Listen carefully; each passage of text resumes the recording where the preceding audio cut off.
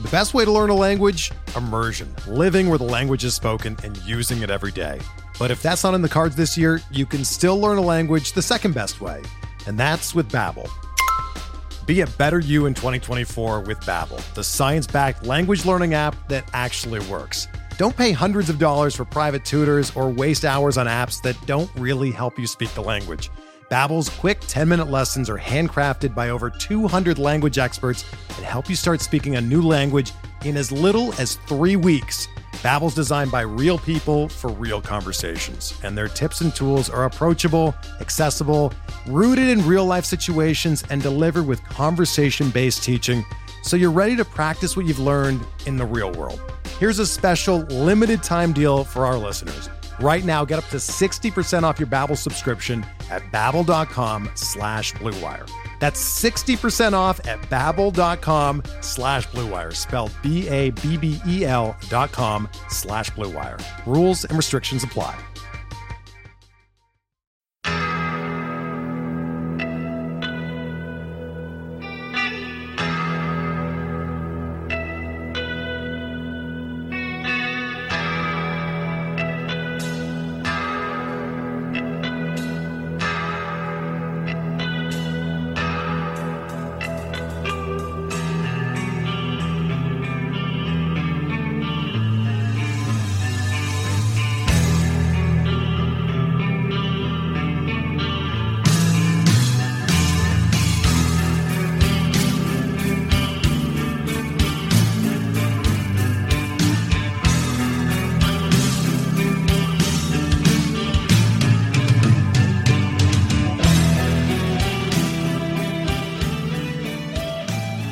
And welcome back, everybody, to another episode of Benched with Bubba, episode 391. Got a special guest on the show today, a first-timer on Benched with Bubba, so it's going to be a fun one. I'm very, very much looking forward to it. I've kind of got to watch him from afar on Twitter. It sounds creepier than it really is, I promise. But it's from afar on Twitter is because he joined up with my good buddies over at Triple Play Fantasy, and whoever they like, I'm going to like. So started following him there. You can find his written content at Triple Play Fantasy. He does a podcast at Triple Play Fantasy called Between the Seams. He also does work over at Motor City Bengals, for those keeping track at home, the Detroit Tigers. And they're actually really good this year. Well, not really. They're much better than anticipated. Let's put it that way. So that's always fun. You can find him on Twitter at Marty_Tallman. That's with 2 L's. Marty, how we doing, man? Bubba, that was an absolutely perfect intro. I had this little thing broke down of what I'm going to say, my name, my Twitter handle, what I do, and you said it all. It was almost as if you were reading it. So I appreciate that.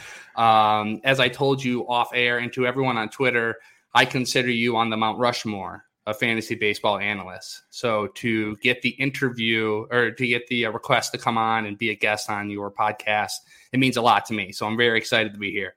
I appreciate that. I'm looking forward to it. Like I said, I've told you before the show, I like having the old timers on, but the old timers are asked on a lot of shows. I find more fun in getting first timers or newer people in the industry to come chat with, because I think it's fun. You guys bring passion. You're excited to be here. Where some of the old timers are just like, yeah, okay, I'm going through the motions. I've done this like thousands of times. I enjoy getting to know new people, getting to meet new people. So this is the best we can do meeting wise, because we live in so many different areas. Spend an hour or so together talking about what we love to talk about, and it's baseball. So it's a great time. I'm going to pick your brain, though, because I knew about the Triple Play stuff. Didn't really know a ton about – I knew you were a Tigers fan. Didn't know you were doing a ton with Motor City Bengals. The Tigers, like I do a lot of DFS content, which I always say helps me in season long a ton, because it keeps me in – and, like, if you don't really pay attention enough, you think the Tigers, it's the Tigers, whatever. Like, it's the Tigers. But they're actually, like, fantasy especially, very usable. So, like, what's your thoughts on these guys? Like, are they a couple years away? Next year, are they going to be actually competitive? But because they're kind of giving people at least some optimism, I'd imagine. Mm-hmm. Yeah, and I think those are a lot of great questions, and I think it's a lot of questions none of us expected to even ask, at the beginning of this year. So from an organizational standpoint and from what we should expect as Tiger fans as an overall team and building a winner consistently, 2023. Okay. That's when I believe the Ilitch family is going to start investing back into the team. They've sat out free agency ever since Chris Ilitch took over for his father. So expect that to be kind of the turnaround when it comes to them buying in a big splash. From a fantasy perspective, we can talk right now. contributors. I mean, the Robbie Grossman, I mean, he's like, our angel right now. But moving from there, we expect Spencer Torkelson to be up around that same time frame, the Riley Greens of the world to be up, and for Miguel Cabrera's contract to be off the books by 2023. So that all those kind of stars align, and that's when we should expect a consistent winner. Yeah, I like what they've done. It's because there's a lot of people who can make fun of teams for tearing it down or doing this or doing that. But and some will say, well, they're rebounding slowly or they're doing this or that. But you kind of saw in recent years with some trades they made and then how they've done in the draft of late. Like you can kind of see it coming. But I think we were all just like we all thought going into Robbie Grossman had a great year with the A's. Like, okay, he's a serviceable fifth outfielder in a deep league. Like, sure, whatever. Maybe you have to use him off the bench once in a while. Okay, he's obviously fooled us there. And I would imagine as Tiger fans, you're thinking, okay, he's going to fill the gap until the guys are ready to come type thing. He's just here as a filler. You're kind of like some teams are just used to having those kind of players. But then you get guys like Akil Baddoo who comes up and he comes out the gates smoking hot. Then he hits kind of that rookie wall where they're kind of making adjustments, and then he adjusts back and he's hitting for average now, not power, but now the power's coming back. Like there's a lot to like about that kid. And so that's fun. You got Jonathan Scope, who just continues to be the forgotten man. Like there's a long list, like you said, we can go down. How surprised were you as a Tigers guy that they didn't maybe trade like a Scope or a Grossman or someone like that to maybe even deepen things more to get ready for 23? Not too surprised. And it just more goes back to what the organization's overall plan is. Like last year, they didn't, we stayed steady. We stayed with the players that we had.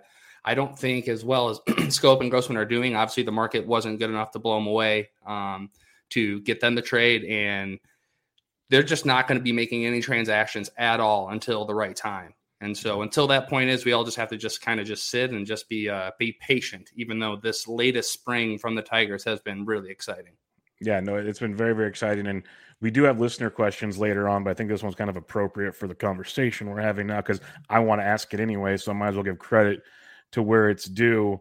This is one of two questions from this guy, David Mendelson. You might know him. I'm not sure. And we'll save his other question for later because it's much more appealing. And if I do it now, I'm going to want to eat something. Well, so that'll just throw it all off. But he asks, who do you think's better long-term, Skubal or Mize? Which I think it's kind of that fun question all season because Mize, I think, at least for me, an outsider, had much more hype coming in. Then Skubal gets the call, and they're like, well, he's more a ready type guy. And then you kind of see differences this year. Skubal looks like the better pitcher, but he's starting to slip up a little bit as the season goes on. They rested Mize. They might let him go now. Who do you think is going to be better long-term? Yeah, and I think you pretty much covered the landscape and the roller coaster of the industry and how they've looked at Casey Mize and Tarik Skubal over the last year. So to kind of recap that, Casey Mize bursting onto the scene for better or worse. He threw a no-hitter in his first game at Double-A, and ever since that day, he was at the top of a lot of people's really good, prospect guys, all of their leaderboards. So he started with the first wave of momentum, but as that built, you started to realize, everyone started to realize that Tarik Skubal's K upside may take him to that next level.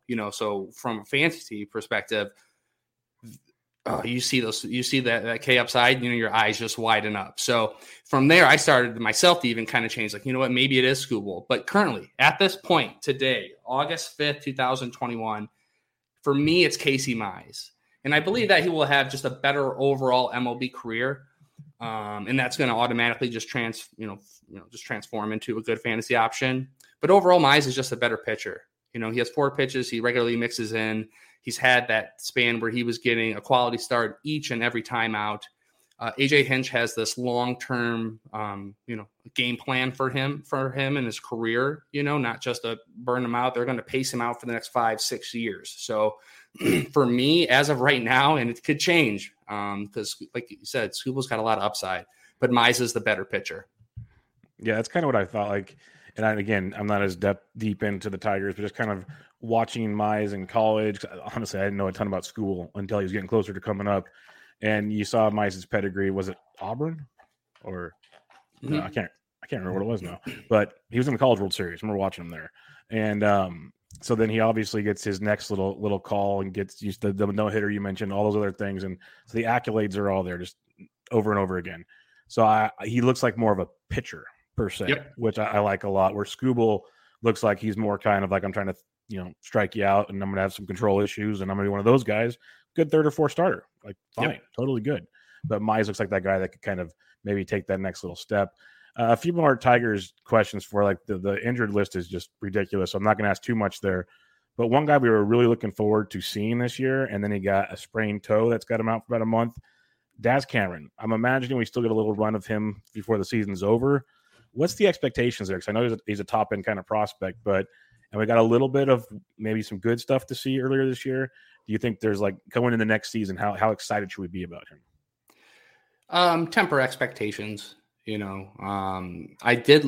liked what I saw when he did come up in his limited time. But his OBP was still 270. But yeah, in his time up this year, he was 12 for 58, hit 3 home runs, 4 stolen bases. So I think that's where all of our eyes widen again. Speed and power combo. But from an organizational standpoint, they're not too. I don't see them, rushing him in. There's not that much buzz just overall. And you kind of get that overall feeling. Maybe it's like one of the Castros, Willie or Harold, a middling prospect may show some, pop here and there and may do some good stuff. But overall, nothing that's going to stay within a 10, 12 team kind of league. Maybe in a 15 team, as a fly or your 5th outfielder. That's his best case scenario. No, I like it. I'm enjoying I enjoy watching teams that aren't supposed to be good be good. Like, the Pirates aren't good, but at least from a fantasy perspective, they're entertaining because they have some players that work. The Tigers are actually doing it, which is fun. Like they could be like the Orioles right now, where it's like, okay, we got Mancini, we got these guys that are fun. They're still not winning. Right. The Tigers are winning baseball games, and it makes it much more entertaining. Like watching on TV and seeing the ballpark, Comerica actually pretty full for Comerica standards. I'm like, this is cool. Like when they had that walk off a week or two ago, that place was rocking. I was at that game. Yeah, the Miguel Cabrera just basically a pop out, and then he missed it. It was pandemonium. Give up the lead in the top of the 10th or whatever it was, and then that was wild. Just watching that whole thing unfold. So but that's just fun. You get these quote unquote smaller market teams, and I enjoy that kind of stuff. Giants spend money, but when I watch the Dodgers all the time, I enjoy watching teams like the Tigers do something very well. So that's always much appreciated. Well, and kudos to your Giants. I mean, you're speaking of teams that maybe shouldn't be as good as they are, and now what we're seeing is, have they made that transition to a legitimately good team? And that's where they're staying. I'm accepting it now. I've had many shows that I've been on or done that people have asked me that question earlier in the season. I feel like you should be laying down on a sofa, and I should be, It's one of those, like, I'm bracing myself. Like I keep saying that the Dodgers are winning the division. I'm not stupid. Like I'm bracing for the inevitable, basically. Mm-hmm. But the more they keep doing this, I'm just like, and now they got the depth. They can mix and match. It's like, and I said it forever. It depends on the starting pitching. And it still scares me. Like Alex Wood was sketchy today. You never know which Cueto's going to show up. It's just, there's so many of those kind of issues. But hey, they've made it farther than I thought. I thought they were like a year or two away, but they're losing $100 million plus after this year. And then the next year, I'm going to 30 or 40. The prospects will be ready in about 2 years. You let Farhan spend some money. I'm very, very excited about the future in San Francisco. So good, like a similar trajectory then with the Tigers fans. We might have a rematch of 2000. I'm good on that. No, I'm good on that. Yeah, it sucked. But hey, I know it sounds bad, but hey, wasn't it at least fun to go? Like that run's fun. The run's fun. Yep. I can't say anything else, but I was there game 1 when Pablo went deep 3 times. Well, we also lost in 2006. So I remember that one. That was tough because you guys weren't you guys up at one point in that series? Like, yeah. Okay, we won't go down those rabbit holes. We're having a fun podcast today, but I look forward. I'm gonna have you on again and talk more Tigers because I am really intrigued by the way they're going. Like they're gonna be competitive for fantasy and for season, like regular real baseball, which is gonna be fun to see, especially with I just pulled up their AA roster and you mentioned those names. They're close, and that's gonna be really, really fun to see how that all pans out. And the pitching, like I said, their draft, they've done good getting these arms. So I'm looking forward to seeing how that pans out. Let's talk some recent news here. We got Joe Adell. We finally got the call. Everyone's been clamoring for it forever. And Brandon Marsh got the call and this and that. And, for a while there, Adell was showing, I'm not ready. I'm striking out at time. Cut the strikeouts down. Power showed up. Everything they expected. He's come up. He's been pretty good in his first few games. Getting the job done, hitting 6th-ish, give or take in that lineup. Yep. What's your thoughts on Adell? I don't see him going down because, A, Trout just keeps getting setback after setback, which is depressing. And B, like Marsh isn't making anything fancy, so they should just keep Adele in my mind. But what's your thoughts on Joe Adele? Because he's going to be a big fantasy target on Fab this weekend. Yeah, he's going to be one of the biggest targets, and I think everyone should be in on him. You know, obviously I like his initial production. You know what he's doing. He's batting 5th or 6th in the lineup. He's 3 for his first 8. You know, he has a stolen base. He has 3 RBIs, and most importantly, he is the last or one of the few last big bats that are going to be coming up this year, you know, from the minors. As somebody you can actually have some upside. He has the power speed combo. And just initially what I've seen so far, he's worth taking a flyer on no matter what league you're in. I go to the minors, you know, I see how he was doing at AAA, and at Salt Lake, he was slashing 289, 342, 592, 23 home runs, and 8 stolen bases. So from a personal perspective, Adam Eaton should not be playing anymore. No. They should have Upton. They'll have Shohei. Hopefully they'll get Trout back here. He'll be in that lineup as well. They're hurting with Rendon out the rest of the season, so they need that big bat in the lineup. So I don't like you said, I don't expect him to be going anywhere. You know, I think he's going to be here to stay. Yeah, I'm curious to see what he goes for this week because it's that time of the year, and I know a lot of us said it this past week with all the options on Fab due to trades that it's cool and all, but everyone spent so much money this year that these players aren't going for as much. Like you looked at the different leagues, and it was, I think Rafael Ortega, I got anywhere from $2 to $20. Like it was, and he went much higher elsewhere, obviously. Finnegan, like these guys were all over the spectrum, and Adele's going to be the same way. There's going to be some leagues that get Adele for like $4. You're going to be like, what? Like, how do I get to that? Because there's people like me who spent $200 on Julian Merriweather, and we're still just, you know, treading water. We all have at least one of those. Yeah. We all do. Like almost the way I look at it, and some greater minds than myself have said it before, sometimes you have to make, or not sometimes, you have to make the mistakes to at least have a chance to win. And that's Absolutely. The bottom line. Like if you have like $400 right now and you're not in first place, well, then that's on you is the way I look at it. Yes. Like you missed a lot of opportunity. A lot of opportunity. Like sometimes you just have to go, you know what? I really need this. And at the time of Julian Merriweather, like I'm never a guy to spend, well, not never, I'm rarely a guy to spend a lot on closers. That's just been my philosophy forever, good and bad, because some of them are awesome as they go. Yeah. But at the time, he was filthy. He was locked into that role, and bad luck happened, and he's still on the IL. Like you couldn't have foresaw an IL. It's one thing if they go and blow like their next 3 saves and get bounced. Yeah, that's one thing.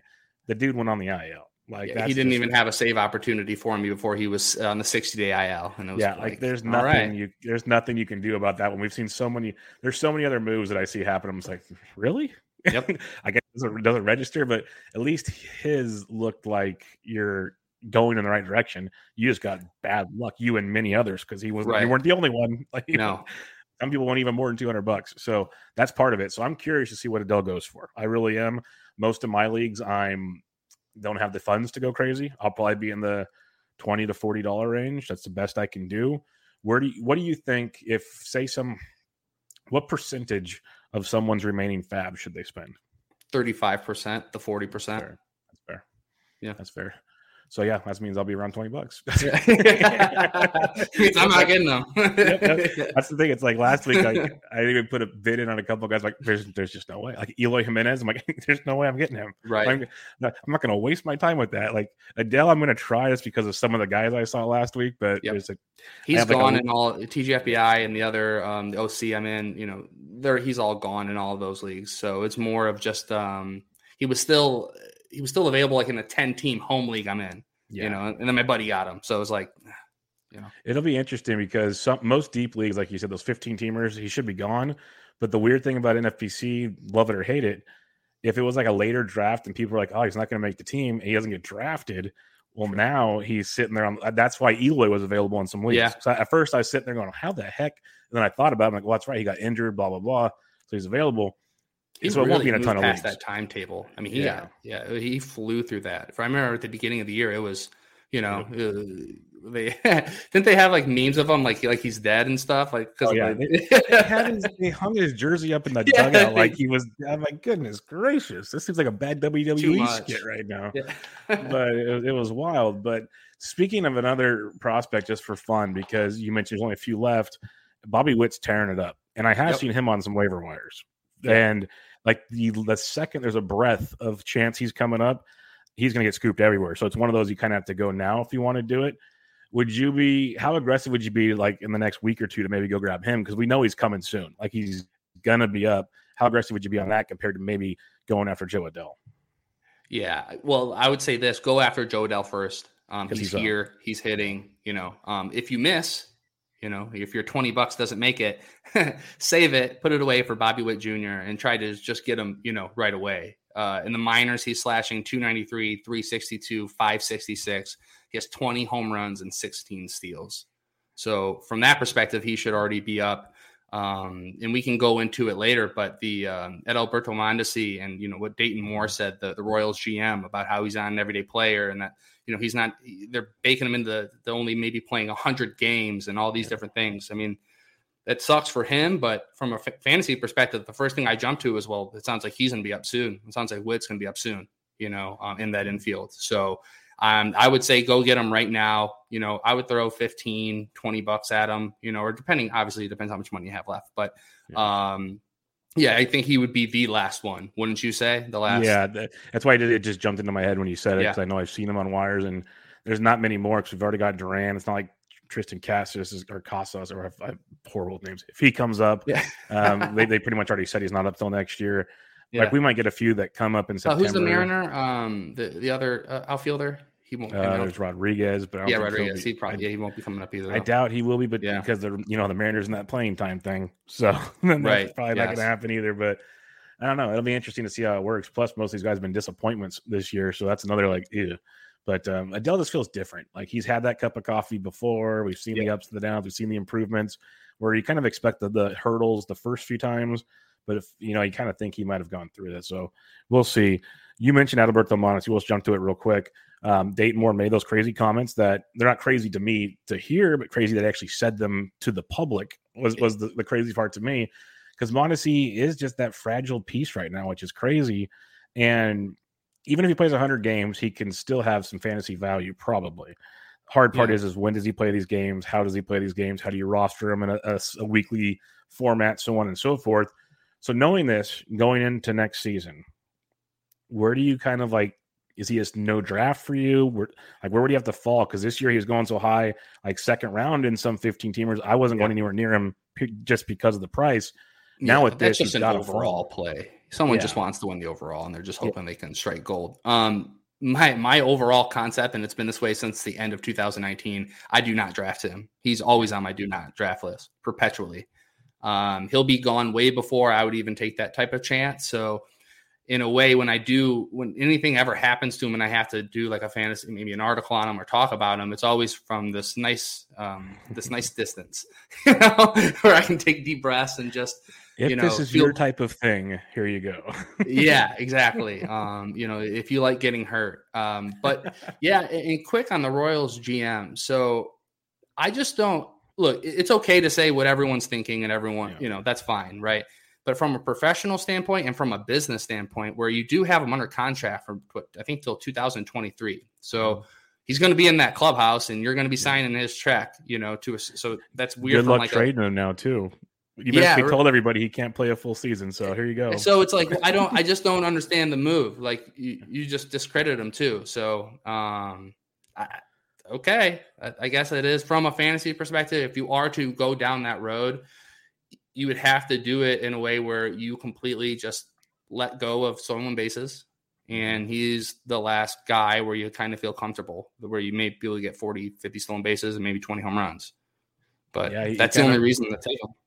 He falls into almost a Malik Smith trap. Now, he's more talented than Malik Smith, don't get me wrong, but playing 100 games, it gets wonky. So, but Malik was all the way back. He was in the top, or just around 200s, 180. So you felt okay taking it. As you said, Mondesi can go up, it's a top 25 pick sometimes. It's wild. Yeah, I'm curious to see what those two early mocks with Justin Mason he puts together. It'll be fun to see where those fall, because he's got to be at least out of the top 100. But for me, it'd have to be out of the top 200, just because shortstop's so deep already. It's so deep, and why why play that game? So it'll be, and if Witt is as good as we think he is, then and you got Whit Merrifield, who's sure he could play the outfield, but there's so many moving parts there. That makes it really, really interesting with Adalberto Mondesi.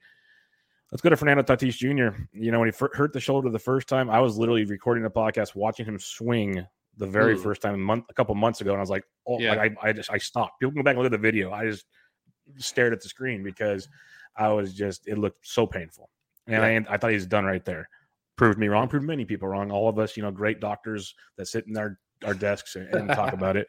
But he played great. There's always this risk, though. And he re-injured it, and now they're finally saying he might have to have surgery. I know they don't want to. They want him around for the playoffs. I get it. He will for sure in the offseason.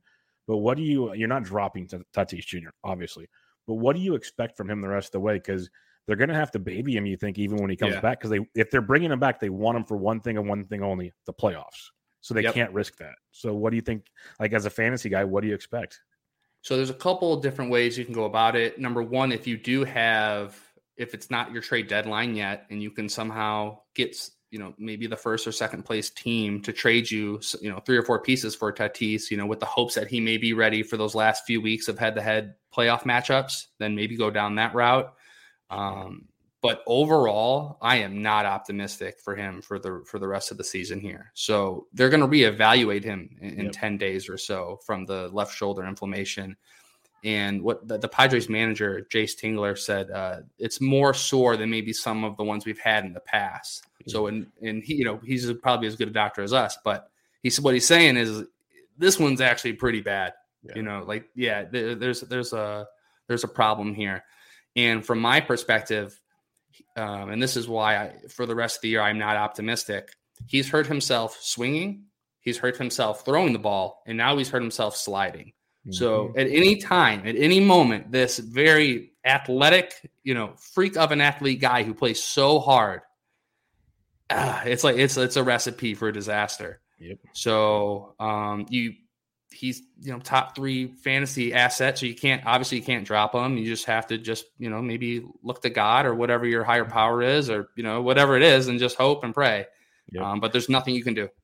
No, I'm 100% with you, and that's the scary thing about it is, and the worst thing, well, for a fantasy aspect of it, in September they're expanding the rosters, so they won't have to put him on the IL. You can just sit there and be like, "Oh, we're going to pinch hit him today," but then they're not playing for 4 days, and then that makes your world even more fun trying to figure that out. I love the angle if you can still make trades to try to switch, like flip them.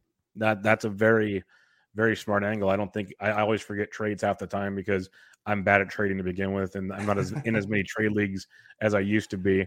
But that's a very good call because the couple things you mentioned is they're going to reevaluate in 10 days. He's not doing much of anything right now.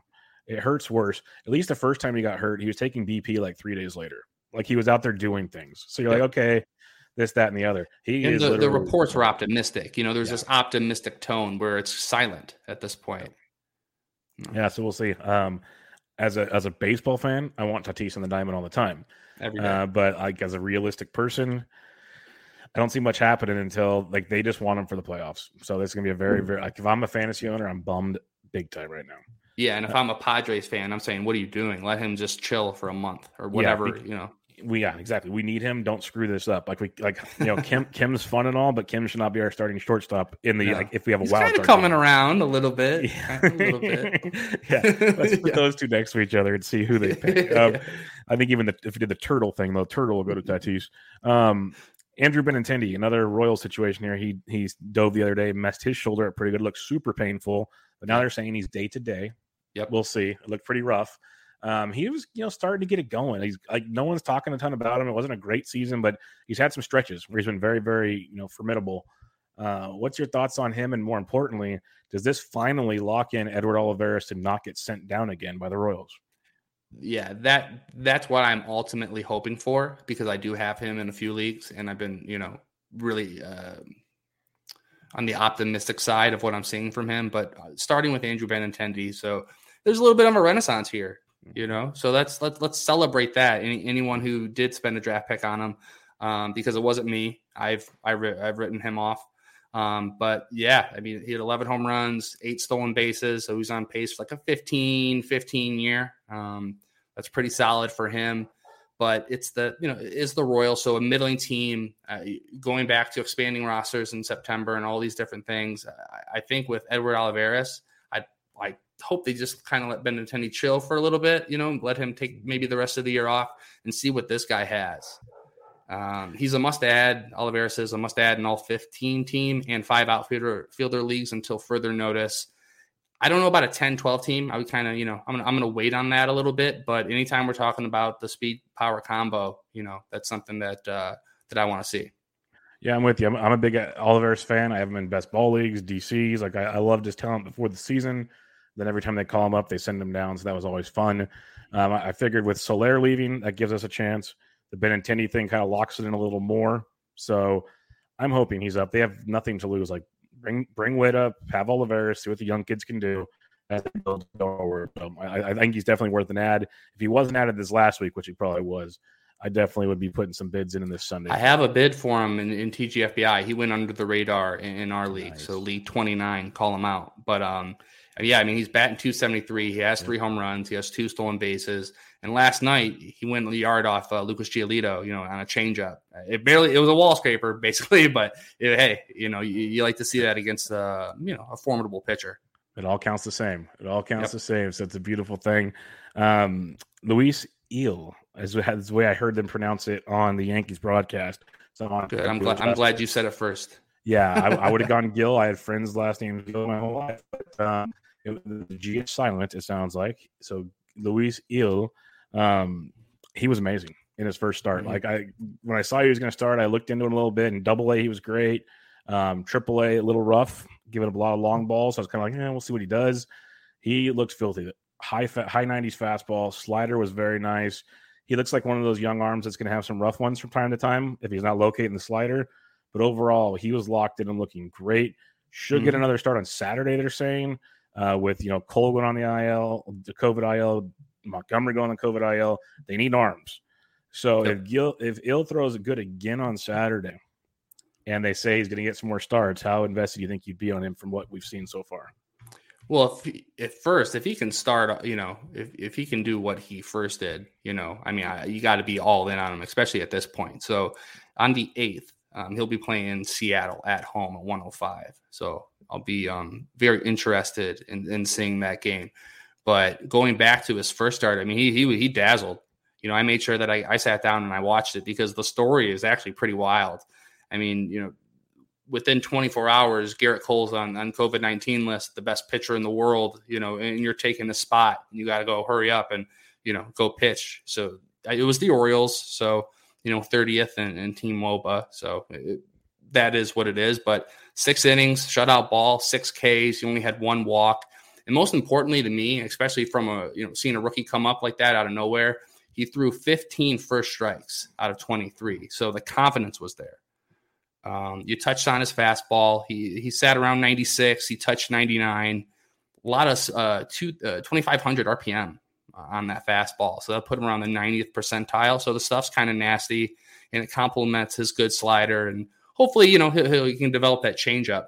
But if he has another outing, and Seattle's sneaky. I mean, they're not that bad of a hitting team. I mean, Scott White from CBS always makes fun of them, saying, you're going to throw a no-hitter against them because of the earlier, how bad they were earlier. But now they're actually pretty formidable. So, I'm going to be paying close attention to it. And if he dazzles again, you got to pick him up. Yeah, I was impressed watching him. I only got to see the first 3 or maybe 4 innings, which is almost all of his start. He just, like you said, the biggest thing I think was that first pitch strike. He was just throwing BBs out there, or even his slider, right on the edge for a strike. One and stuff. He was looking great. So I was very, very impressed with what went down there.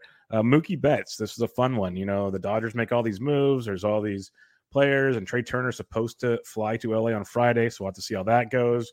But Betts has been playing second base lately, and that's been like whoa, what do we have going on here? This is interesting. We saw it from time to time in the past, like as a kind of fun fill-in last-minute things, but this looks like maybe a concerted effort with all of the parts they have there.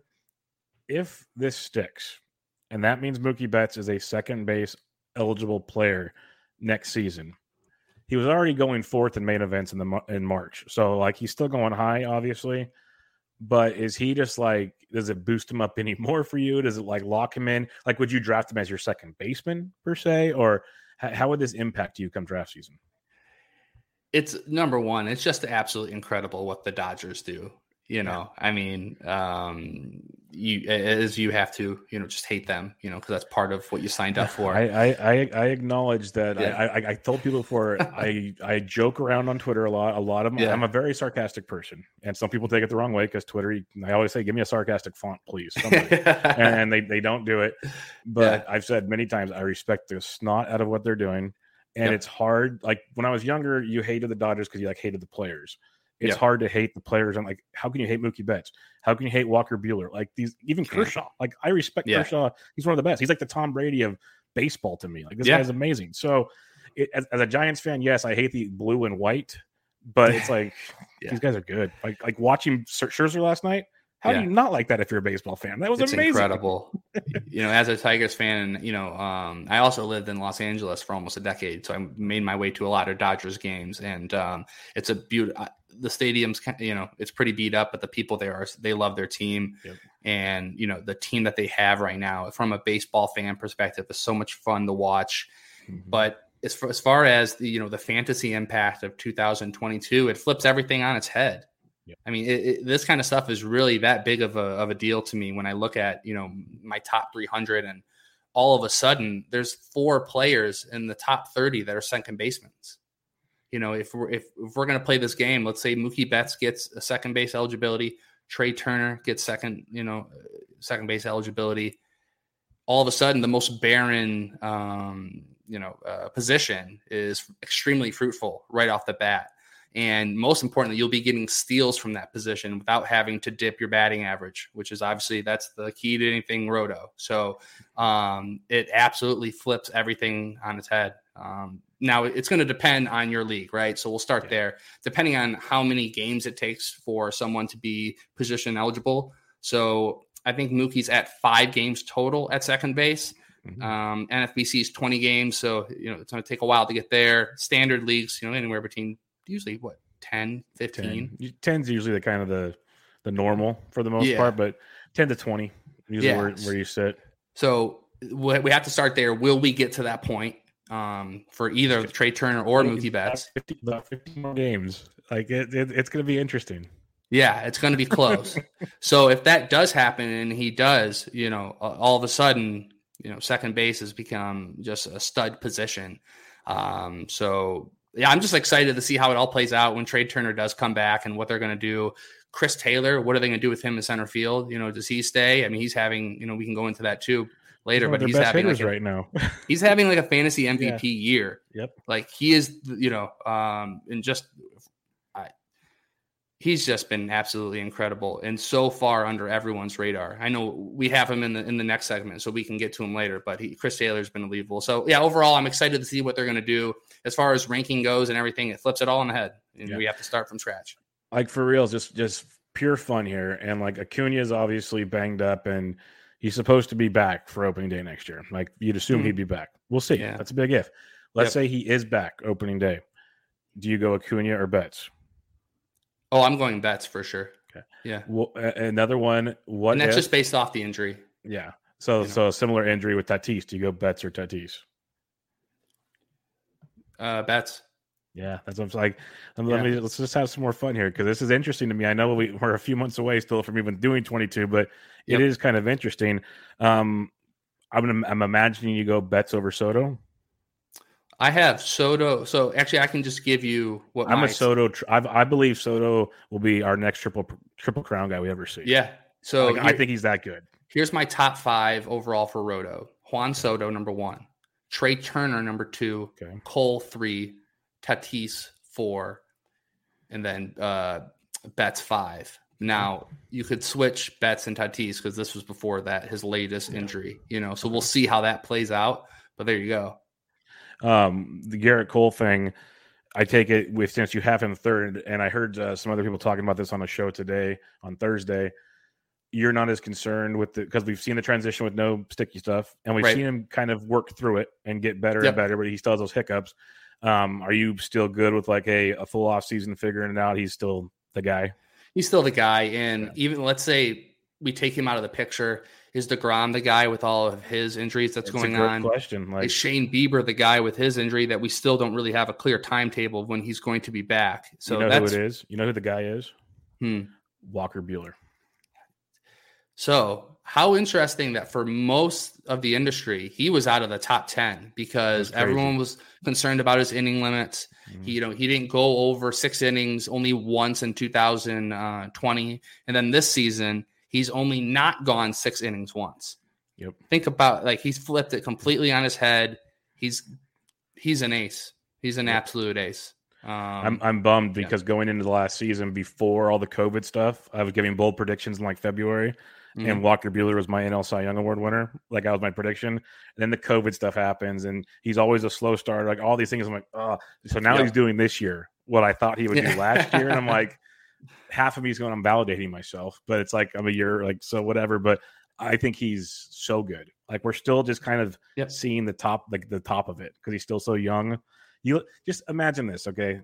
Just pure baseball standpoint. You let him sit in that dugout for 2 months. He already lives with Kershaw, basically. Now he gets to pick Scherzer's brain for 2 months. The stuff he's going to learn about pitching. He's been, if you think about, guys talk about it in football, a quarterback gets drafted to a team, but blah, blah, blah. Look at Rodgers, got to sit behind Favre, so that's why he was who he was. You look at Buehler, he's had Kershaw, even David Price, love him or hate him. He's a great pitcher and a great mind of the game. All these guys that he just gets to get stuck around. It'd just be a massive sponge. That's all you need to be. And for Buehler, he has every physical bit of it. So the next step for him is just to be able to stay mentally locked in. And I can't think of 2 people you can kind of bounce ideas off of how to stay locked in than Max Scherzer and Kershaw. Yeah. Well, and especially Scherzer, you love the guy because when it's not his 5th day, he's laughing and doing pranks in the dugout. Yep. So he's totally chill. But that 5th day, he just took that face. Don't even get in his way. He's gonna he will kill you. Basically, he's a monster. He's an absolute monster. I love it. I just again, this is why people think I hate the Dodgers. It's tough. It's really tough. A couple more things here. There is no timetable for Kershaw's return, so I just want to let people that might be wondering that because they literally said he's in a holding pattern right now. So him and Gonsolin. Him and Gonsolin's been a disappointment, but that's a whole nother podcast, basically. But Kershaw, when they basically the phrase was he's in a holding pattern. I'm like, that's not good. Good. That doesn't sound good at all, especially with his back and everything he's been through. How the Dodgers, they're going to always put the kid gloves on, because they're a world-class organization and they know exactly what they're doing, and they don't give a damn anymore about the regular season. They're going to be fine. They are the San Antonio Spurs of baseball. They're we're going to get into the playoffs. Yeah. Home field or not, we'll see you in the World Series. It's just what we're going to do. Yeah. We lose a top 10 pitcher, and Voldemort, which is what the in this league guys call. I love it. Yeah. And then, we'll just replace him with Scherzer. It's fine. Okay. I record with Bogman 5 days a week for our Line Star show, and then I do the radio show with them every week too. So I do many hours with Bogman every week. And the first time Voldemort thing came up, because I have a sense of humor. It's very similar to Bogman. I've went and hang out with them for a while. You have a dark sense of humor. Got it. We get along very, very well. And when they broke that down for me, I died. I was just it's genius. It's genius because you can't say his name, otherwise you're an evil person, and it just starts these whole rabbit holes. It's amazing. I heard it. I'm like, you know what? I'm going to use that. But I'm giving him credit. I'm going to give Bog credit. It's genius. It's just why they are who they are. Let's put it that way. Great. All right, let's talk about some July performers. This is a fun one because there's only 2 months of the season left. Most people are optimistic, and you should be, about production going, I believe they can do this, or no. You don't get as many no's as you'd think because, these guys are actually pretty good. The data backs it. But it's a fun talking point to kind of see, how surprised were you? Or do you really think it's sustainable? What do you expect type things? So we'll kick it down the road here. And the first 2 are pretty simple in my mind, but I could not bring them up for what they've done in the month of July. First is Joey Votto, hitting 319, 11 home runs. He hit 9 of them in the 9-day or 8 or 9 day pattern. Yep. But I went into the season saying Votto's going to hit 25 plus homers and he's going to be a top 15 first baseman. And maybe I should have said top 10. I don't know, but top 15, I thought was still kind of nice considering his age. And I got told I was, that wasn't bold. So I was like, okay, he's almost 40, right? He's 37 years old. I was going to say that's chill pill. And especially after his last 2-3 years, People thought it was crazy, but he's always said he's made a consistent effort about he's trying to hit home runs now. He doesn't care as much about average, so on and so forth. What do you expect from him going forward? Because I think, the month of July is going to be tough to duplicate. But what do you think he's going to do going forward? On and off the field, Joey Votto is a stud. For the rest of this, for the rest of this year, he is an absolute stud, and he changed his approach. And you talked about it, and he's selling out for power. When you actually look at his stance is straight up. You remember when he used to have, he'd be kneeling at the knees, a little crouch. That's completely gone. So he has an upright batting stance, and it's complete renaissance for him. He had the 7 games in a row with a home run? Like, I will tell you in just a second, but yeah, just absolutely crazy. And this year so far, he's hitting 273 with 21 home runs. To put that into perspective, and this is why I think you had what you said was a bold statement. He had, over the last 3 seasons combined, he had 38 home runs. So he's almost matched that in 5 months of baseball. So with this different sellout approach for power, and it's not a completely sellout approach, but the strikeout rate is up. It's at a career high, 23.6, but his walk percentage is still in the 86th percentile. So the discipline is still fully there. He's not swinging at bad pitches. When there's a ball in the zone, he's taking hacks at it, and he's taking more risks, and that's what's going to happen. So for the rest of this season, expect him to be a top 10 first baseman in all standard leagues. And if you're in an OBP league, just enjoy it. He'll be even better than that. Yeah, that two things there. He's always been the OBP guy, so that's good because he's keeping that up, like you said, which I think that's the most impressive thing. Usually when guys sell out, strikeout rate goes through the roof, and then he stops walking. So the fact he's still doing that while hitting home runs, I'm like, it's pretty good stuff there. He homered in 7 straight games, hit 9 home runs over those 7 games. Crazy. So that was awesome. And the other thing, looking at the rest of the season projections here from the Bad X, he's projected for 11 more home runs the rest of the way. He's going to play. They have him projected to play in 51 more games. The StatCast data loves 11. Him.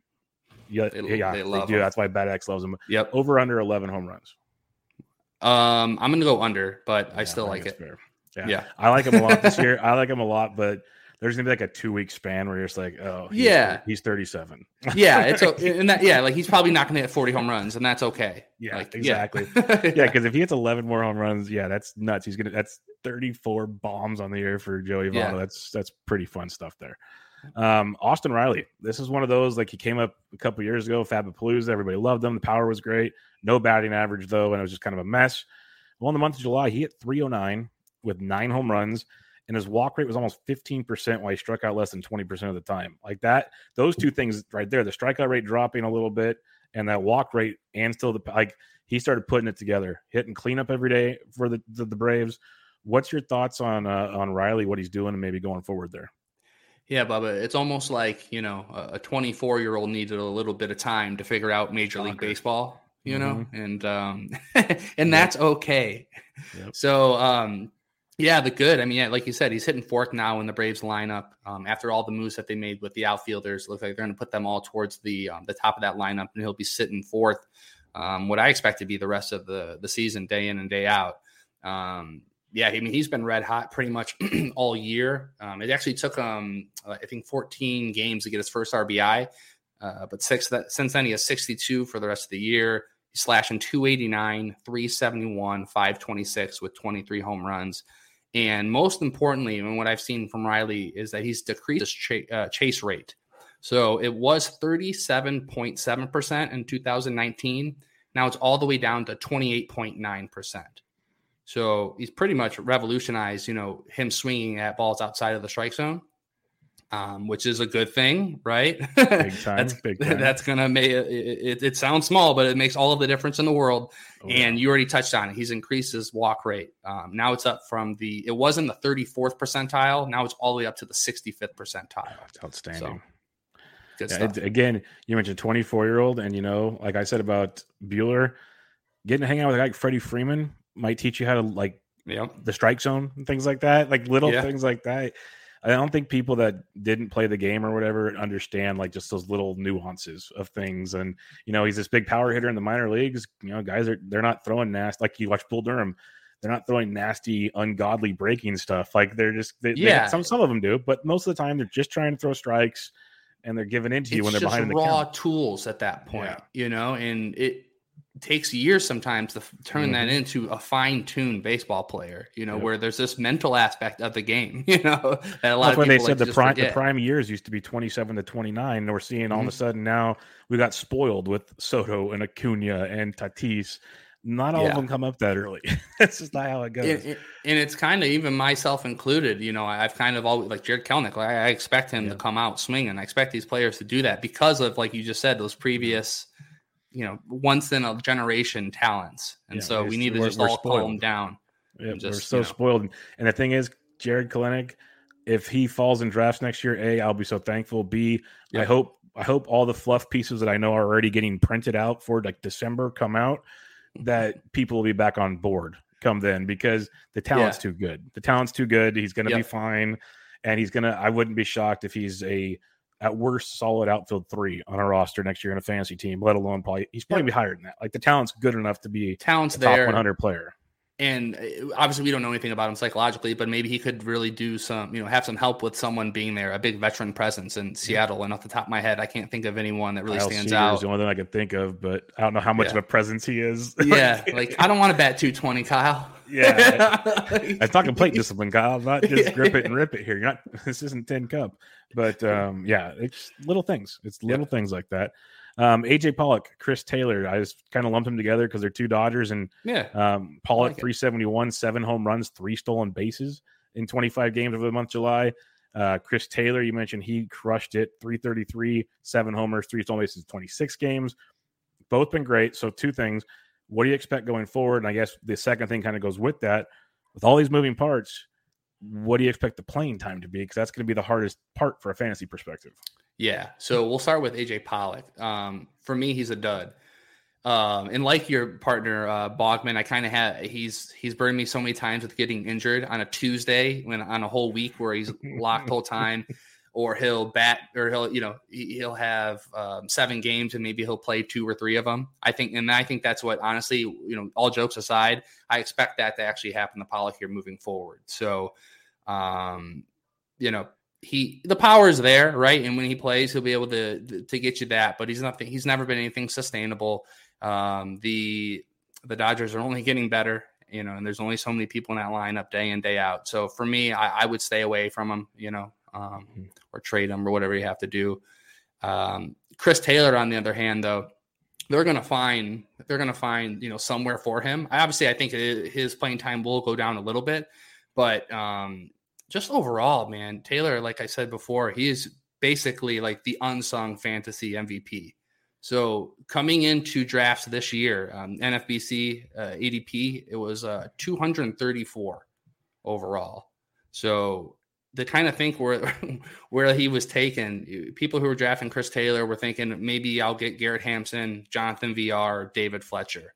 So now in a standard OBP league, he's currently ranked 18 overall. So 17 home runs, 10 stolen bases. He's out there in center, and I think they're just going to do everything that they possibly can to get him as many at bats. So if we're going to put them into the same boat, definitely agree or more invested in Chris Taylor moving forward. I'm 100% with you, and I've said it a few times, and it'll be in some of my post end of season recap stuff. I was a million times wrong on Chris Taylor, so that was fun because I didn't think he'd find the playing time. I didn't think he would, and boy, was I wrong there. So that's or a big sustain one. this excellence, for true. This long. That's true. He's never seen it. And then you mentioned the playing time, and I'm with you. Taylor's the guy I'd want out of the 2 for sure. If you just look at rest of season projections, there's roughly like 50, let's just say 55 games left. Pollock they have for 29 to 30 games, and Taylor they have for about 49 to 50 games. So that tells you right there who they even think is going farther. And the projection sites normally have a pretty good idea of what's going on there. So I think Taylor's amazing. I think he's going to get MVP votes, which will be interesting. I know, it's crazy. I don't think he's going to win the MVP, obviously, but I think he deserves some like 3rd place votes or something. So if Ryan Tepera can get a vote, I think Chris Taylor deserves some votes. And last thing on Taylor, I will notice that once they did introduce Mookie Betts to the lineup and Bellinger, he went from leading off to I think now he's batting 6th. He was batting 5th last night on Wednesday. 5th, okay, yeah. So 5th or 6th, regardless. 5th or 6th, he keeps moving back. Good, you know, still in a good spot. You throw in Trey Turner, he's probably 7th, right? Yeah. So you know that is the downside, but at least he's not Cody Bellinger, who probably platoons with AJ Pollock, so batting 8th. That's a whole nother situation there. I don't know. It's one of those like weird. It's baseball. This won't happen in any other sport where like someone's amazing and now they're not. It's got to be he's either his shoulder's still messed up. Yep. Or the one thing I never understood is why did you change your batting stance? Like it ain't broke, don't fix it. So I remember hearing the reports and thinking, nah, there's no way someone would do that. Yeah, no, he did. Why? Why'd you do that? Like makes no sense. No sense at all. Jorge Polanco. This is another one. You mentioned kind of those later round options, like people are drafting him as if you totally missed on shortstop, you took Polanco. If you wanted a late middle infielder, you took Polanco. He's been great this year. He's in the month of July alone, hitting 327, 6 homers, 3 stolen bases. Over the last 8 games, he has an 8-game hitting streak going into Thursday with 4 home runs over that stretch. He's just been great for the Twins. A Twins team that basically sold Cruz and some other pieces, and they're kind of, Krylof's hurt. Larnach's starting to kind of scuffle a bit. Season's over for Minnesota. Yep. And Polanco keeps raking. So what's your thoughts on him? So I think this is one of those ones where you can't say, I'm not going to say a stud or dud. I think for who Jorge Polanco is, he's going to be a stud the rest of the year, if that makes sense. So as a general rule, the Twins don't really steal, because, based on their veteran sluggers of the last few years. But at the beginning of the year, Polanco was hitting at the top of the lineup, and he accumulated 9 stolen bases over that time. So that pretty much transforms his value in roto leagues. To go along with his 18 home runs, he has 9 stolen bases. Now, since they've gotten rid of Cruz, he hasn't stolen a base. He no longer bats at the top of the lineup. He's usually batting 3rd. Yeah. Yep. His last stolen base was when Nelson Cruz was hitting behind him, and he stole second base. So I do expect the home runs to be there. I don't think anything's going to change there. He's selling out for power more so than ever, batting 3rd in the lineup. I like that I think he'll bat around 270, which I think is useful. And in some leagues, he has the second base and shortstop eligibility. So if you have him, if he's in your lineup, it's because you needed him to be there, because you probably, 1, had an injury, or 2, you screwed up something somewhere. But you're actually, luckily for you, you're going to be in a pretty good spot for the rest of the year. So I would hold on to him. I think he's going to be fine. He's going to be good. And it's a good mention of the stolen base situation, because I didn't dig that deep into seeing he hasn't stolen since Cruz got dealt. So that's a very interesting situation there to see if that continues on, because, if he's in the middle of the order, he probably won't steal as much. That's just baseball 101. So that's very, very interesting stuff there. I like that take as well. Let's talk about Kyle Farmer, who, as the neighbor's dog will not shut up all of a sudden. Kyle Farmer is having a very, very strong month of July. And where did he go here? I was just looking at him. But I can't find him now. But he's having a great month of July. He's hitting 3rd for the Reds right now. Very, very good stuff from him. And he kind of came out of nowhere to most of us, because he didn't expect him to play with the reigning, great Eugenio Suarez playing shortstop all season for the Reds. So what's your thoughts on this? Because the fact it came out of nowhere so much, I'm finding it hard to be sustainable as well. Yeah, I'm happy for him as a man and as a person, and I'm happy for the people who've picked him up. And I don't think in a month or 6 weeks from now we're going to be talking about him anymore. But that's not taking anything away from what he's done now. But Moustakas is coming back, so that's going to change some things up there. Suarez has to figure it out. I mean, I don't know what they're going to do with a guy batting what is he batting, 156, around there, but he has 20 home runs. So I have more belief in Mike Moustakas playing full time and Suarez figuring it out than I do in Kyle Farmer continuing to be, just absolutely amazing. That said, I would ride the wave, Oh yeah, definitely. Right now he has in Yahoo, which is a crazy place to do fantasy baseball because of the eligibility. He has catcher, first base, second base, shortstop, and third base eligibility. I knew about like all the infields, like NFBC. I think he's even got like at least second, third, and short, maybe first. Catcher, that's a new one.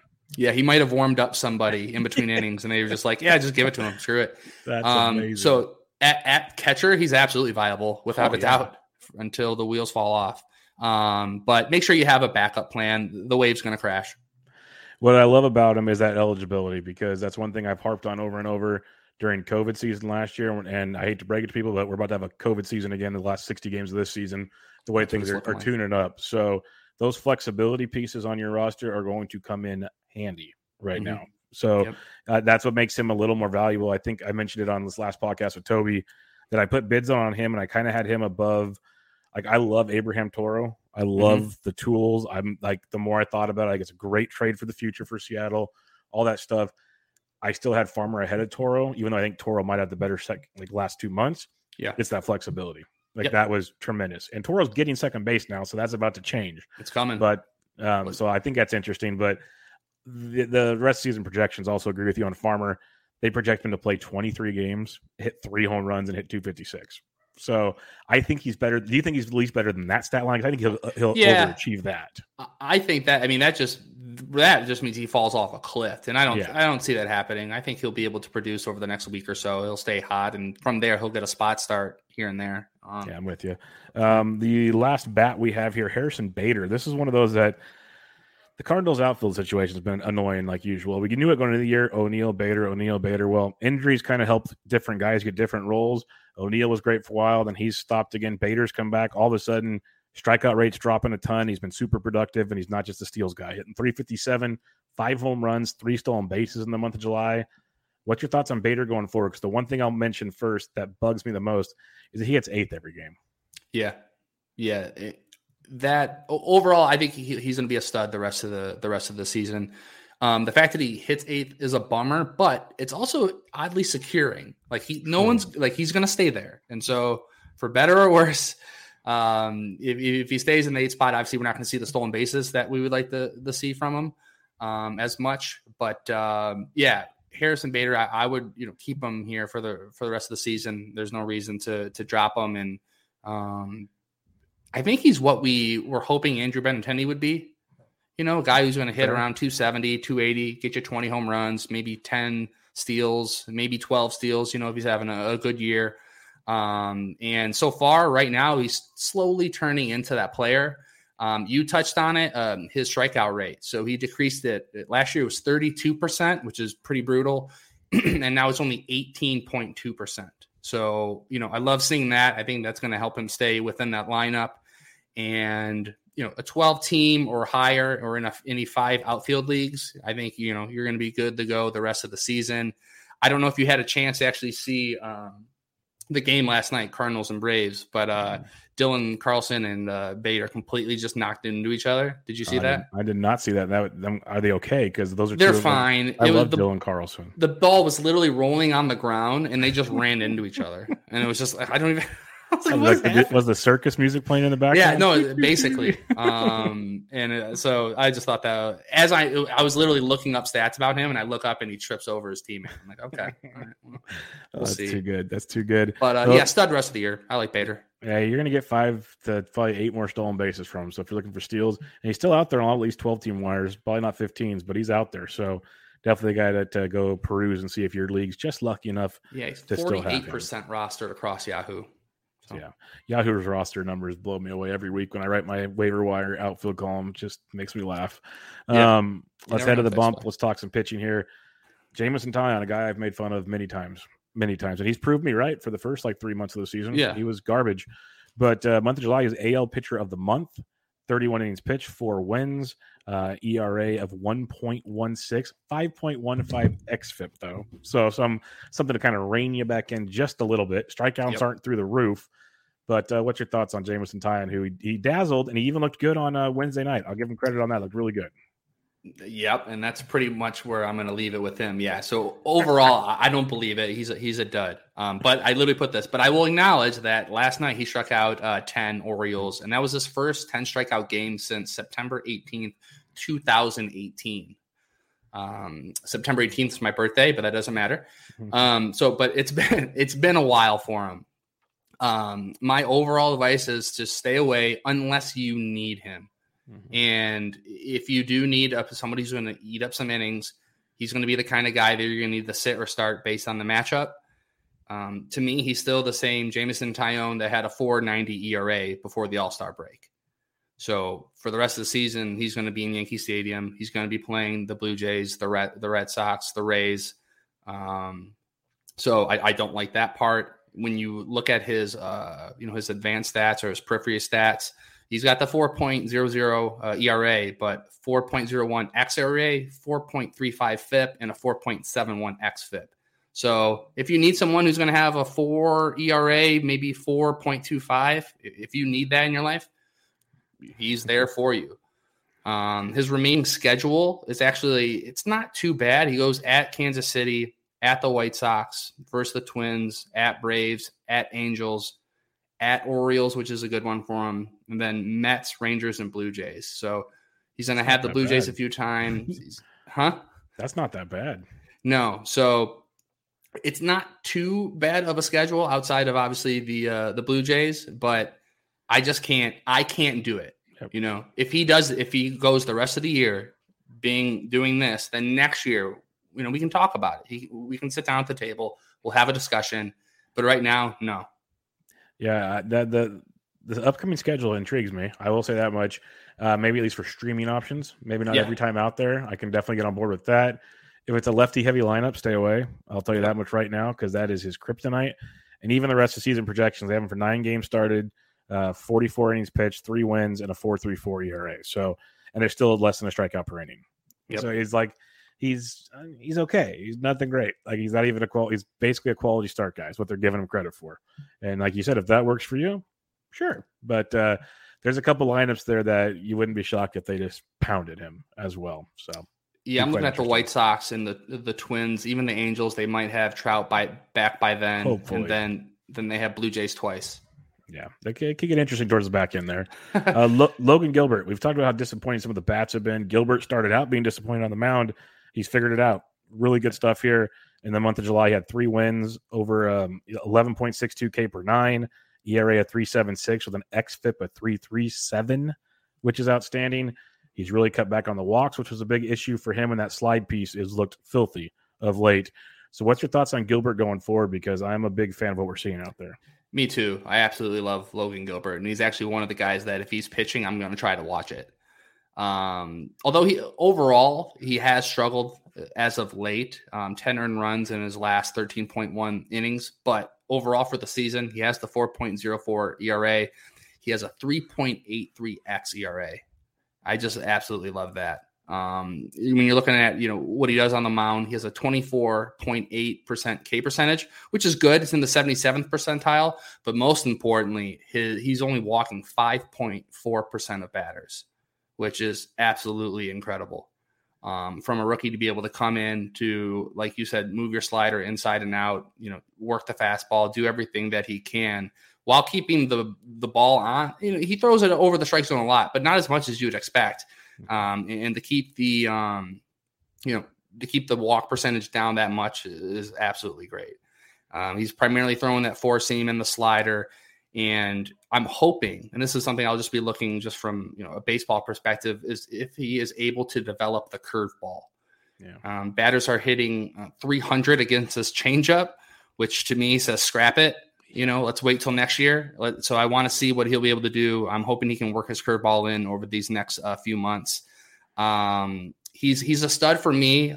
There's only 2 things that I am aware or I'm a little concerned about. Number one, hitting the rookie wall just in general, which he may have kind of already started that. And then the Mariners, they're a question mark. I don't know if they're trying to win right now, if they're going to limit his innings. I don't know what they're going to do. There hasn't been any talk about it. So have Gilbert until you don't, I guess. Yeah, he threw 72 innings so far this year. In 2019, he threw 112 innings. Don't know what he did at the alt site last year, so I'd imagine we might get him the rest of the way. If they might just kind of baby him a few times, but I think we'll get most of his starts. Because even if he throws 9 more starts like most of the guys have, 5 innings of starts, 45 pitches. So you could see a reasonable estimation there for Gilbert, which would be fun to see the rest of the way. He's just fun to watch. Yeah, definitely. Because he's a young guy with great stuff that has confidence now. And I'm a big fan of that. Because now he walks out there, not all jacked up on adrenaline, and he's actually pitching. Like, you could see it that first start he made. It was just, he couldn't find a strike zone. He was all over the place. But now he's sitting out there going, yeah, this I can pitch. We're good. So fun to see there. Alex Cobb is another guy, similar to the Jameson Taillon ilk, that there's many outings. There's like, ugh. But the month of July, made 4 starts, 2 Ws, definitely less than a strikeout per inning. ERA of 109, xFIP of 4. But every time I wanted to fade him, he kept putting out good outings. He got a little banged up with a sprained finger. Are you in on Cobb the rest of the way? Yeah, and just real briefly before I hop into that, with the DFS, it gives you, you're saying you're doing that show, 5 days a week. I mean, yeah, you really are having to go into each pitcher every day and go through their stats. So I can kind of already hear that, like, you've been doing that, because I haven't. I mean, Alex Cobb is like, okay, I'll look at him for a second, and I just quit. I'm like, no, I'm good on that, But so he is one of those people that you really do have to study. And I actually sat down, and outside of the fact that he has, he's on a 10-day IL, he has the blister issue, he has inflammation in his wrist, but they all expect that to be, cleared up here by the time he's ready to go. But actually looking at his peripheral numbers, a 3.83 xERA, 2.62 FIP, 3.18 xFIP. He has a career high strikeout rate of 25.7. So he's not your standard Alex Cobb right now. I actually do like what he's doing. I wouldn't start him his first time back off the IL, but I'm definitely, he's back in, I wouldn't say my good graces, but to the point where I'm intrigued, if he does have a good matchup. I think he's matchup based. I don't know, from the Angels, they give you the opportunity for wins, I guess, to a certain degree. But yeah, I'm shocked from what I've seen. When you actually go deeper into it, he looks even better. So for now, I like Cobb. I'm with you. I grabbed him before his blister issue in a handful of 15-team leagues. And with all the moves going on, I still have him rostered. I'm not starting him, obviously, but I'm like, with the mess that's out there in deep leagues, I want him for the last, 8 starts or whatever he's got in him. Like, I'm in there because the Angels need him. So they're not going to, if anybody's going to get to go as many innings as he can, it'll be Alex Cobb in that rotation. And I'm just intrigued because if you look at the West, the Astros are the Astros. The A's are obviously better, and we mentioned the Mariners are getting better, so it's not as much of a cakewalk as it used to be. Mm-hmm. But it's still there's days where you watch those teams, lots of strikeouts in that division. Yep. So in the Rangers, Dylan Bundy looked like a Cy Young guy on Thursday. So of course he did, because I'm going head to head against them in one of my leagues, and I looked at it. Depressing. Bundy, the guy I'm going against, he has 10.1 innings pitched in a 0.00 ERA, and I'm like, what the hell? So I look, and Tariq Skubal, who did well today. What up? Okay, so shout out to him. But then I was like, Dylan Bundy. I was like, whatever, dude. That's why head to head's funny. Yes, it is, because then he could use him next week, and you're not playing him, and he goes and gets lit up for 10 in 2 innings. Yeah, you can just blow your ERA, for the whole week in one day, but not when he's going against you. He has a stud performance. But yeah, never fails. Let's talk about a guy that blew up everyone's ERA to start the year, and now he's looking like a stud again. That's Brad Keller, who at times last season and in previous seasons we're like, okay, there's a decent streaming SP or a deeper league SP option on rosters, sure. And this year it's been ugly out the get-go, but he's figured things out. He's made some pitch mix changes, which is always the fun topic of the day when it comes to pitching. Mm-hmm. And over the month of July, 27 innings pitched, almost a K per 9, 2.26 ERA with a 3.96 xFIP, which is very reasonable as well. Looked much, much better in the month of July. And he kind of gives you a little bit of hope in a central division that's really not dominant outside of Chicago for the rest of the month. Yeah. And I think everyone got a really good idea of just how bad the AL Central was last year when, Shane Bieber's the best pitcher of all time. And Jose Barrios looked incredible, and Lucas Giolito looked amazing. And, we're kind of seeing that the AL Central was just really, really bad. But outside of that, this is the first time in a couple weeks, maybe a month or so, where I've actually called Brad Keller. I'm not a genius here, but I would call him Bad Keller, because he sucks. Fair. Usually. He was really bad, yes.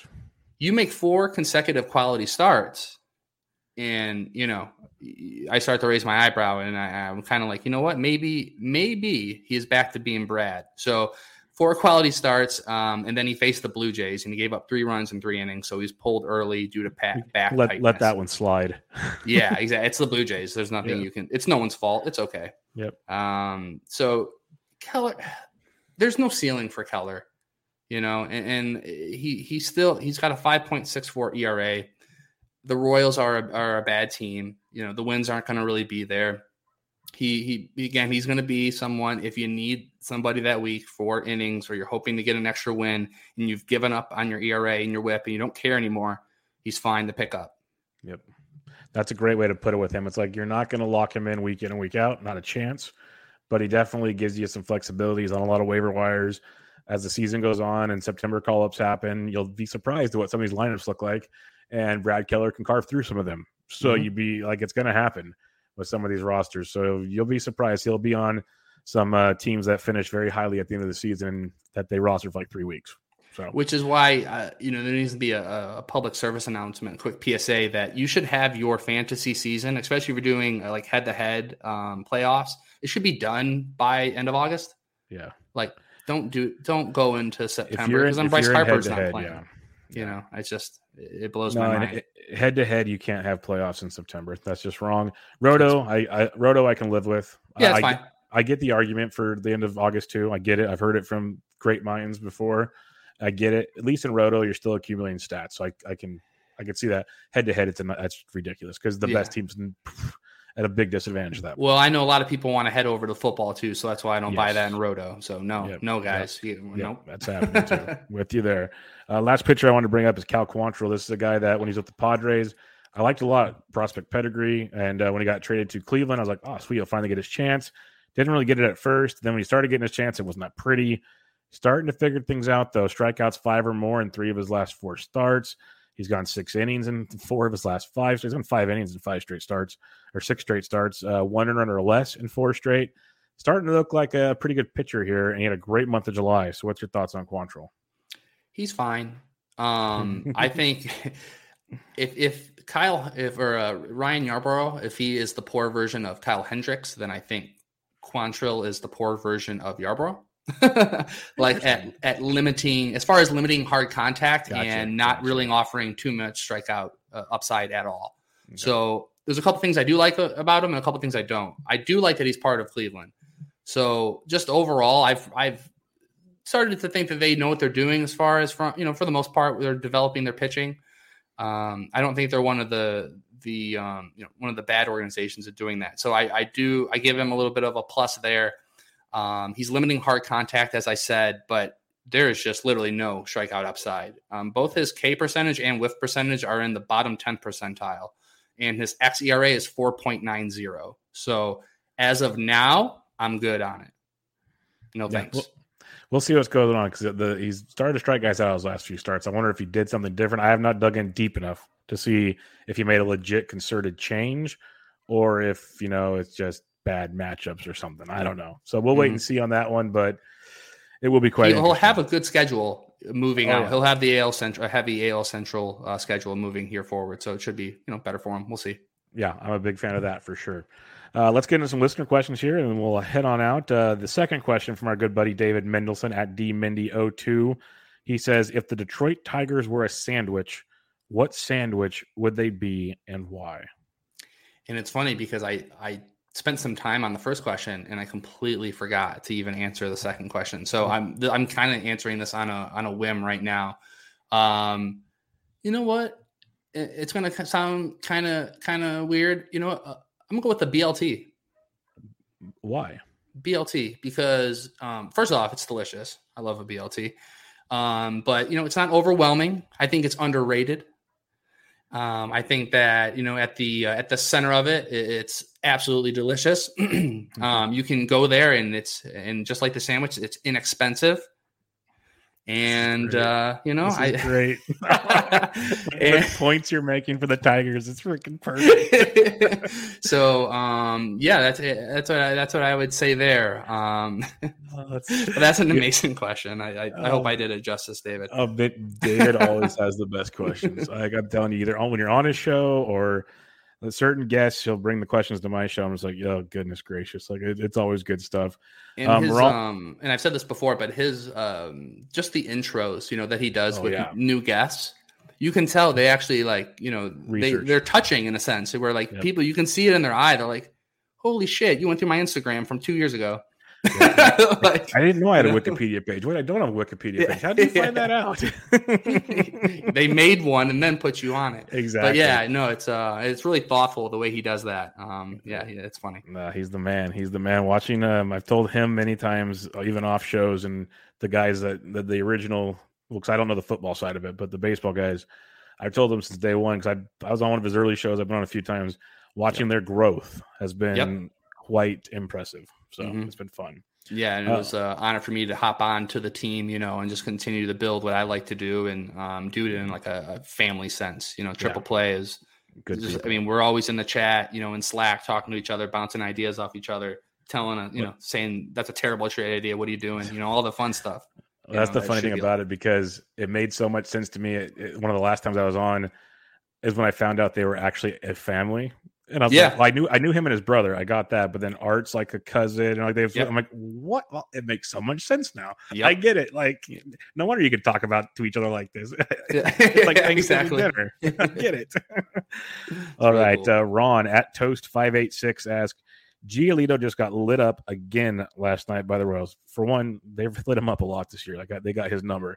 Yeah. Two, if a trade was proposed, who would you rather have for the rest of the season, Giolito or Berrios? Okay, so number one, I think that's a good question, and it was actually a lot of fun to dive into. And at the beginning, just looking at it, when you first see a trade, you'd be like, you have a gut feeling. I didn't have one. I'm like, I don't know. I'm kind of split on it. Jose Berrios is having, his career best season. His best season ever. So he's playing at his current ceiling.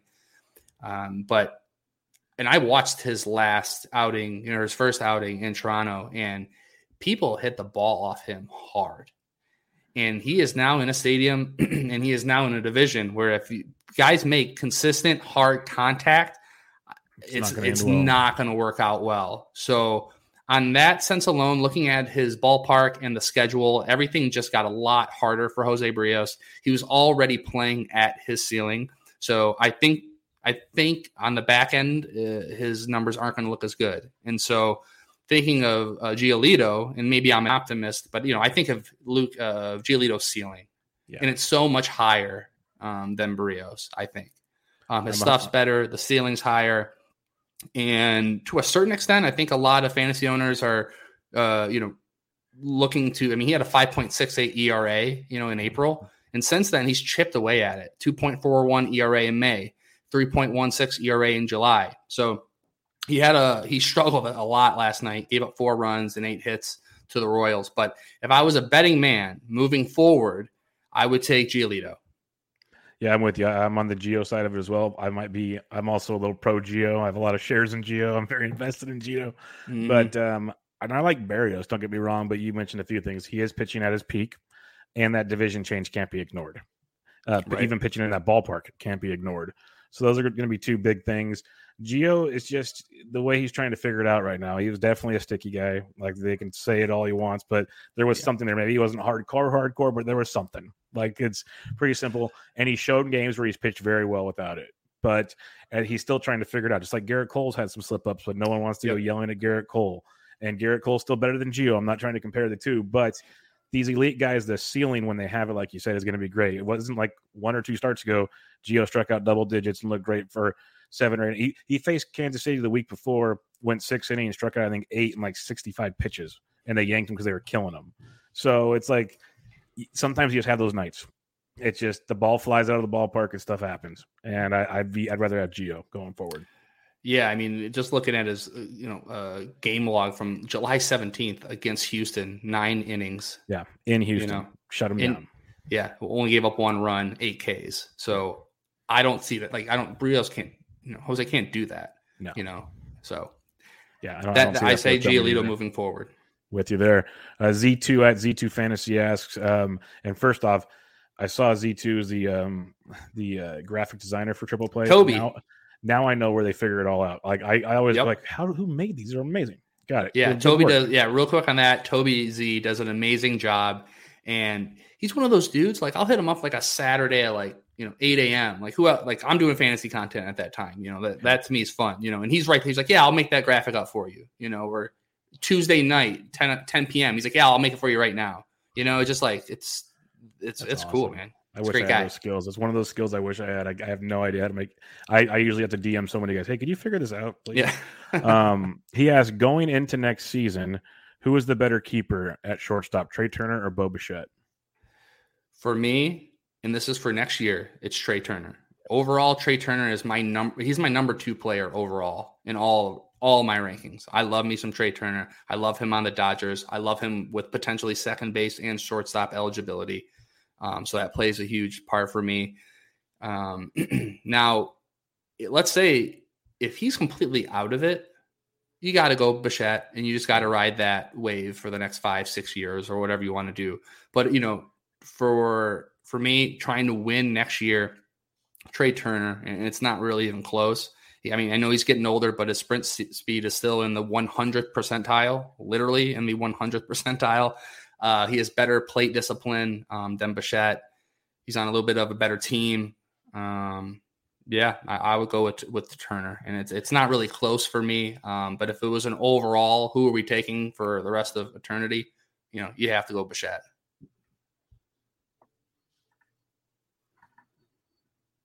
Sorry, my mic went out. I can hear you. Can you hear me? Testing. I can't hear you, though. Crap. I can barely hear you. We only got a couple more questions. I would go Trey Turner as well. I'll say that much. I've always had Trey Turner as number 1, even above Tatis every year going into the draft. People think I'm crazy for that. So be it. But I'm a Trey Turner guy. I'm a huge Bichette fan. So I get you. If you want to go long-term, go Bichette. But for the future, I want Trey Turner as well. Last question we have here from Benji at Easy Money Bim. Trying to win a Roto OBP league. Alex Doogie Verdugo, he put the poop emoji. Is he droppable? Free agent replacements would be Dom Smith, Luis Arias, Ian Happ, Jared Klinick. He needs steals and OBP.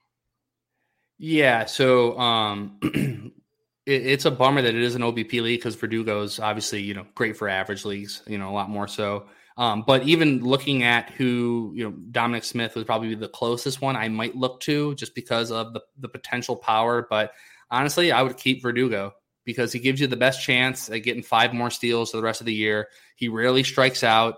He's in the 91st percentile of expecting batting average. So, he has the tools to be your most consistent player for the rest of the year. If Abraham Toro is on your waiver wire, I would also potentially look at him. He has second and third base eligibility, and he does offer a little bit of speed combo as well. But I would keep Verdugo. Yeah, I'm with you. I'm a Verdugo fan. He has been kind of disappointing, but he's still going to be hitting towards the top of that Red Sox lineup. So, it's going to be tough to give up on that. If you need steals, I guess Ian Happ could be a guy for you. If you want, it's tough though. I'd stick with Verdugo personally, but it's been tough. I get it. Or Kelnick can maybe figure it out. Arias isn't going to run very much. Like those guys mentioned aren't going to run a ton. If you got Harrison Bader, go get him. There's your guy. We talked about him earlier. That's the guy you want to go get. There it is. But all right, Marty, that's going to wrap us up. It's been a pleasure chatting it up with you. Everybody, make sure you check him out at Triple Play Fantasy, doing the Between the Scenes podcast, Motor City Bengals. All kinds of fun stuff. He's on Twitter at Marty_Tallman.